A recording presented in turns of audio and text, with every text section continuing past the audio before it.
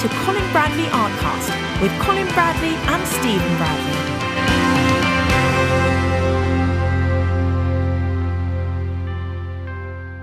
Hello and welcome to Colin Bradley Artcast. I'm Stephen Bradley. And I'm Colin Bradley.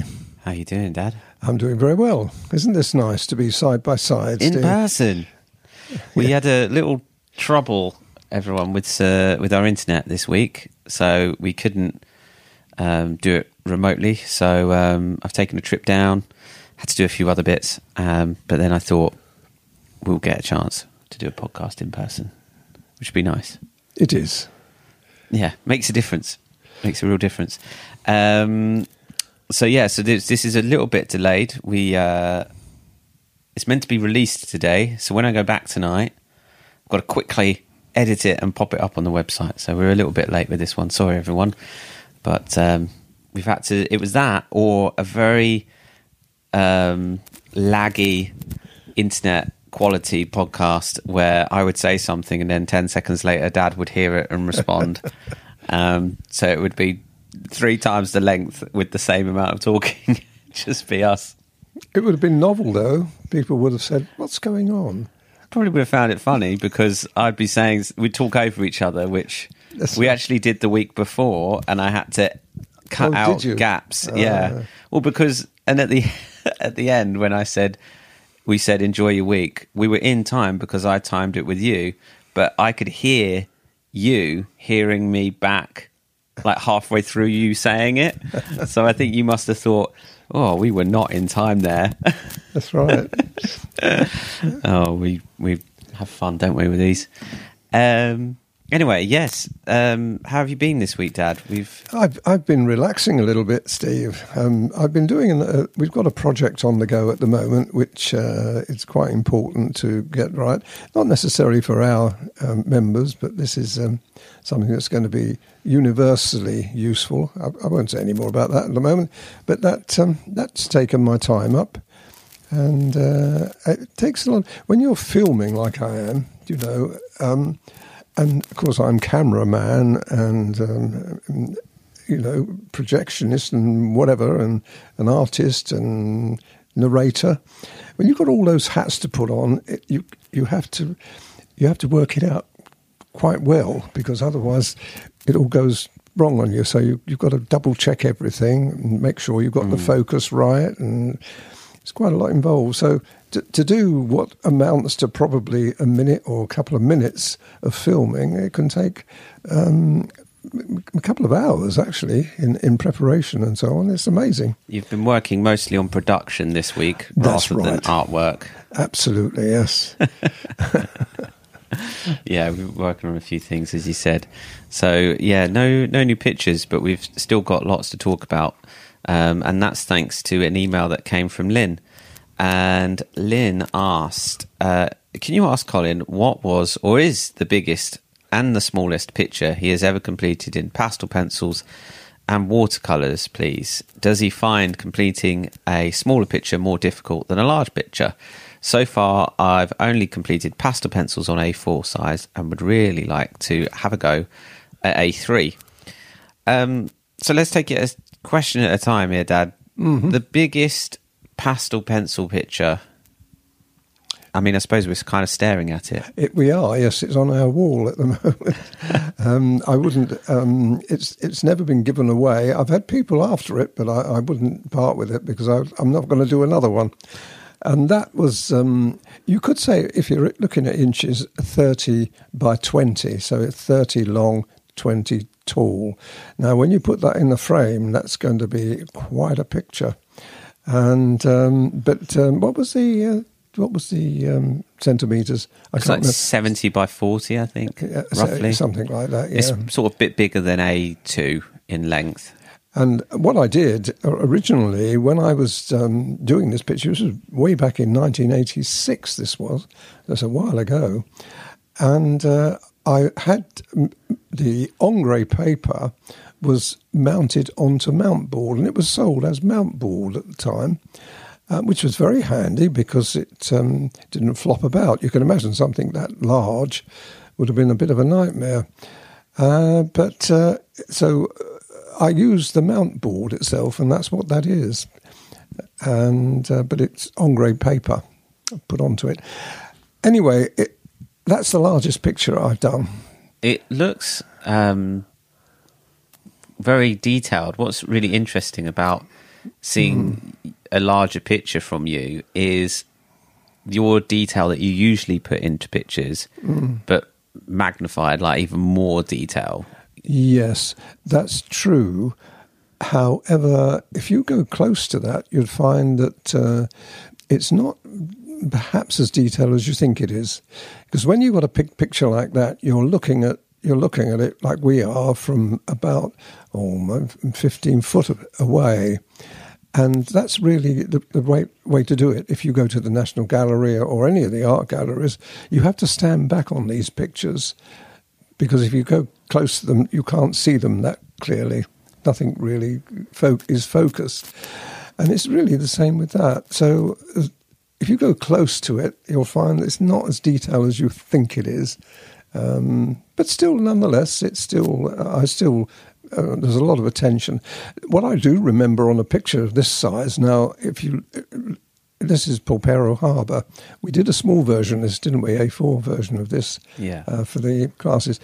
But when you've got an expanse of sky like that, which is not quite half the picture, but it's nearly half the picture, was sky. Now, you can imagine with a finger trying to put those clouds and that blue sky in. You actually use your whole several fingers when you're doing it, not just one. But nonetheless, I'm not taking it away from it. It's a lovely picture, and as I say, I would never part with it. So that's the biggest one, and it does present certain problems, and I wouldn't do another one. Now, we're talking about Lynn moving from A4 to A3. Generally speaking, I generally say A4 is as large a picture that I would want to do. But there's no reason why you can't go to A3. Difficulty depends on the subject. If you've got an intricate subject, then you probably could easily fill up an A3 picture. But if you've got like an open landscape, with a tree and a bit of hill and a bit of water running through, that's when you've got to fill it up. You can't just put green grass in. You've got to put green grass with lots of things in it, lots of interest in it. Otherwise, it's very boring. Well, I think it is. That's only my opinion. I mean, some people don't. But I like to have something that people can look at and, get involved in, even if it's only something like grass. Or water. If it was grass, how would you spruce that up if it was a big expanse of grass? I would do it with colour, mainly. It wouldn't, and grass, you think of that as being just all green. Well, generally speaking, it isn't. But even if it was, and a photographic reference, or if you're doing it live, you see it as all green, it's very boring to just do that. You'll find that all the great artists would add lots of colour in there, shades of green, ochres, browns possibly, even reds can go into green areas, and burnt siennas, which is a sort of reddy brown, can go in. You can vary it a bit, and the other thing you can do is to make it slightly patchy. You can put little bits of what can I call it when you have earth. You can little patches of earth in it. I think it's something you can do quite a lot to it. I do that on small pictures, mind you. So you're just magnifying what you have. Is it any? I think it's quite hard to. I would think it was quite hard to move from A4 to A3, personally, and I think that's the problem they will probably find. To fill it up. To make it more, to keep it interesting. Yeah, because you're using a pencil, you see, as opposed to a paintbrush or a chalk. If you're using a chalk, yes, you could get away with a larger picture. But with a pencil, I think it's probably more suited to A4 or smaller. What about watercolour? What's your biggest watercolour that you've done? Oh, that would be probably somewhere between A4 and A3. To be honest, I can't remember now. It's a while since I did a watercolour. I mean, the recent one that I did of Castle Combe, that was just less than A4 size, just less. And I got a lot of detail in that, didn't I? Now, if I did that in watercolour in the past, I probably would have done that larger than that in the old days. I used to do it. Does the same rule apply? Does the same rule apply of keeping it interesting? Yeah, absolutely. If it's a landscape, like making big expanses of area interesting. Yes. The only thing about that is you've got you've got a degree of difficulty with watercolour itself. Watercolour, in the traditional sense of it, is just wishy-washy, as you know. A lot of artists, they just blanket it. They don't put the detail in. I tend to do that. I tend to put detail in, and I enjoy doing that. So for me, to do a larger picture now would be, I think, somewhat of a nightmare, to be honest, if I went bigger than A4. What about the smallest pastel pencil picture that you've done? Well, I know exactly what they are because I did 2 miniatures for an exhibition that was in Portland Zoo Park. Do you know Portland, down near Folkestone in Kent? People abroad wouldn't know what I'm talking about, but they had a zoo park there, and they had a lovely sort of mansion, which was the centre of the zoo park, and they had art exhibitions there. And they asked me if I'd exhibit, and I remember I sold actually a gorilla there. I did a gorilla, and I actually sold that there. And I sold these 2 little miniatures. They were about, I reckon they were 2.5 inches, if that, in length. They were both landscape, and about 1.5 inches, if that, in height. That's tiny. Oh, that is really tiny. And they were, I can't remember what the second one was. I remember one of them was two rhinos, rhinoceros, 2 in this little landscape. Now you can imagine how small that was. I don't know. I don't know how I did that. I really don't. But anyway, I did, and they both sold. They sold. Because what you can do with a tiny picture like that, you can put a big mount on it and a reasonable size frame, so it looks big, but actually it's tiny. But it does enhance the picture, I think. I think if you have a small miniature and you make a small mount and a small frame, it's lost. You need it to be a little bit bolder, or a double mount even, and I think that's what I did in this case. So you make it a little bit bigger. But that's the smallest one I've ever done. I do remember distinctly, and I've done that in watercolour as well as pastel pencil. And but if you do that with watercolour, you've got to use very fine brushes. I was going to say that would add to the level of difficulty massively definitely. with watercolour. And your eyesight as well. You need glasses or magnifying glasses generally to see that close. Because I was still pulling the detail. I still remember doing these rhino, the horns and the. You'd have to get right close up to your picture, wouldn't you? I did, and they both of these 2 rhinos were in a landscape as well. So you had sky, trees, and it was in the natural surround. It wasn't part of or intended to be a zoo.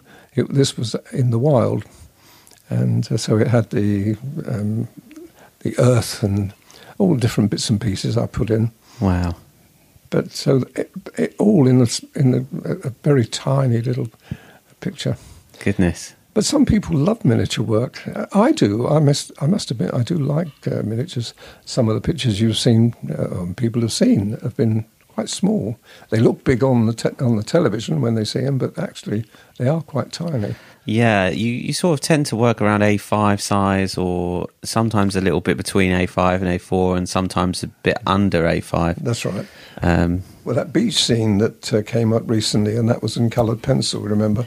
I deliberately kept that tight because I wasn't quite sure of the coloured pencils at the time. I was still very early days, but that came up really well. But that had a lot of detail in it. So does the does the kind of rule apply if you're doing a smaller picture? I know you said the miniature you would maybe double mount and do a bit bigger frame. Would you do that again for one of your smaller pictures that are A5 size? Would you still double mount it and try and increase the size a bit? Yes, I would. Yes, I'd always make them. Anything smaller, at A5, I would make it bigger. Yes, what I used to do in the old days, because I used to mount pictures and frame them in the early days of the gallery, what I would do is increase the size. My average mount size was about 2.5 inches, and that's on a bigger picture. Now, that's fine for a bigger picture, but I used to use the same size for the smaller pictures as well. And then you'd have to increase the frame size as well. You can't have a small frame. You've got to make the frame. It's got to be just right. If you go into a framer, they should, if they know their onions, they should actually know. It only applies to paintings, not necessarily photographs, because I'm thinking of people having photographs. Photographs are a different kettle of fish. When you've got a painting, and I'm talking about an original painting here, you want to enhance it, and you can do that by increasing the mount size and the frame size. Now, when you're working bigger, you have to use more materials. Yes. Now, the biggest picture you've done of Pulpero is on Ingres. Uh-huh. How would that differ if you were using Pastelmat in terms of the usage of pencils and? Oh, you'd use more material, because with Ingres you don't need quite so much base colour. With Pastelmat you do. But on the other hand, as we've discussed this before, you do get a better... If that picture of Pulpero, good as it is, if I'd have done that in Pastelmat, it would have been just a little bit bolder, a little bit brighter. Would you have done that on dark grey Pastelmat, just out of curiosity, or would you have done it on sand? No, Pastelmat. I probably would have done it on sand. Then I do love the dark grey, but I think you've got to have the right subject for the dark grey. Personally, I think that you're always going to get a certain amount of the base colour, which is the original mount colour, coming through. You don't see it very much at all on my pictures, but it is there slightly. So you've got to have... I mean, if you were doing a tiger in undergrowth, for instance, then that would work very well on dark grey paper, because you don't want that to be a bright, sunny, bright day. You see what I mean? But when you're looking at something that is going to have to be quite bright, then I think the medium colours are okay, and certainly the sand. I certainly wouldn't go to a light colour. I never ever use light colours for pastel pencil. I do for coloured pencils, and of course for watercolour you would need it too. It's when you want the paper to reflect the kind of mood of the painting. Interesting.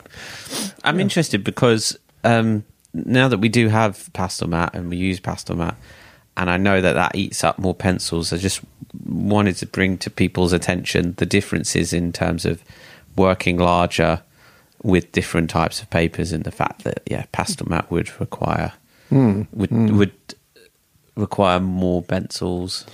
Well, funny enough, today I'm setting up a new one of two pictures. I've told you before, I'm doing in the style of Renoir. I've got these two pictures. They're slightly smaller than A5 in size, but they're bigger than the ones before. So they're slightly bigger. In fact, you could say they're probably A5 size. That's the nearest equivalent I can give you. And I was just debating this morning, what should I use? What colour paper should I use? Now, in the past, I've done them on the sand Pastelmat paper, right? And I did wonder, should I put them... I knew I wasn't going to put them onto the sand pastel mat. And I knew I wasn't going to put them on dark paper, and I knew I wasn't going to put them on the light paper. So you kind of, in the end, you start eliminating. And what I ended up doing, well, I haven't done them yet. I've only done the sketch on one of them. I've used the UArt sand colour paper. Now, the UArt is slightly lighter than the sand pastel mat, right? Slightly lighter, a tone or two. But it's not very light, you know. But I'm using the pan pastel, okay? A little bit of pastel pencil thrown in, but it'd be mainly pan pastel. And I'm going to be interested in see how it turns out, Steve. Yeah. By next week, I should have done one of them, and we can talk about it. So there's quite a lot of thought, I think, that needs to go into pictures. Generally speaking, you can draw from experience, you know, your experience with different papers. But it is an interesting subject. I mean, it's something that I think is important, especially when people are starting out. What should you use? This is why I've always said, when I was working with the pastel pencils before pastel mat came onto the scene, I always stuck to, almost religiously, the sand pastel mat paper, because it never let me down. It's kind of the neutral colour, and almost every subject, well, certainly every subject, worked well with it. The only subject it wouldn't have worked well with is the shadow pictures that I've done. That wouldn't have worked quite so well, because you've had to put a lot of dark on, whereas using the dark grey pastel mat has given us a great advantage there. Yeah, I know that was that Fabriano, San Fabriano, was your absolute go-to before pastel mat came along, and it's so flexible, as you said, and people see that through all the classes and pictures, various pictures that are on the website. And do you know, interesting, and you don't know this because I've never discussed it with you, I don't think anybody else knows it either. When I first started using the pastel pencils, way back, 1985, was it? About 83, I think. Anyway, whenever I started using them, I used dark colour paper. The first couple of pictures I did was on dark colour paper, and I thought, oh, that looks awful. So I then started searching, and I think that was Mount Card as well, but it wasn't Ingres, because I was experimenting, you see. Yeah. Then I thought, well, I wonder what colour would work with a pastel pencil. Purely by chance, I just happened to have this mount board in, this sand-coloured mount board. And I had 2 or 3 other colours as well. I had a dark green, and I had, because I was a framer as well, so I used to use the mount for my framing my pictures for customers. And I had this sand-coloured paper. I thought, I wonder if that would work, I said to myself.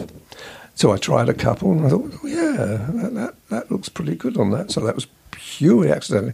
If I hadn't had that in stock, probably wouldn't be here now, because it gave me a head start. So that's an interesting little anecdote, isn't it? Yeah. Thank God you did. Everyone will be saying. Oh, lovely. Excellent. Well, I hope that's helped, Lynn. Thank you so much for the question. And I hope you've enjoyed this discussion, and anyone else as well. We will leave it there for this week. I'll take a picture of the Pulpero, and so people can see that. Well, take a picture of me alongside it, and then they can get a good comparison. Good idea of the size. Yeah. We'll take that picture in a moment, and I mean, you've probably seen it by now. It'll be on the website and on the episode artwork, so you can check it out. And we'll be back next week and hear how maybe the first of your In the Style of Renoirs have gone. Yes, and wish me luck, folks. And we will leave it there. So we'll see you all next week. Thanks, everyone, for listening. I'm Stephen Bradley. And I'm Colin Bradley. Enjoy your week.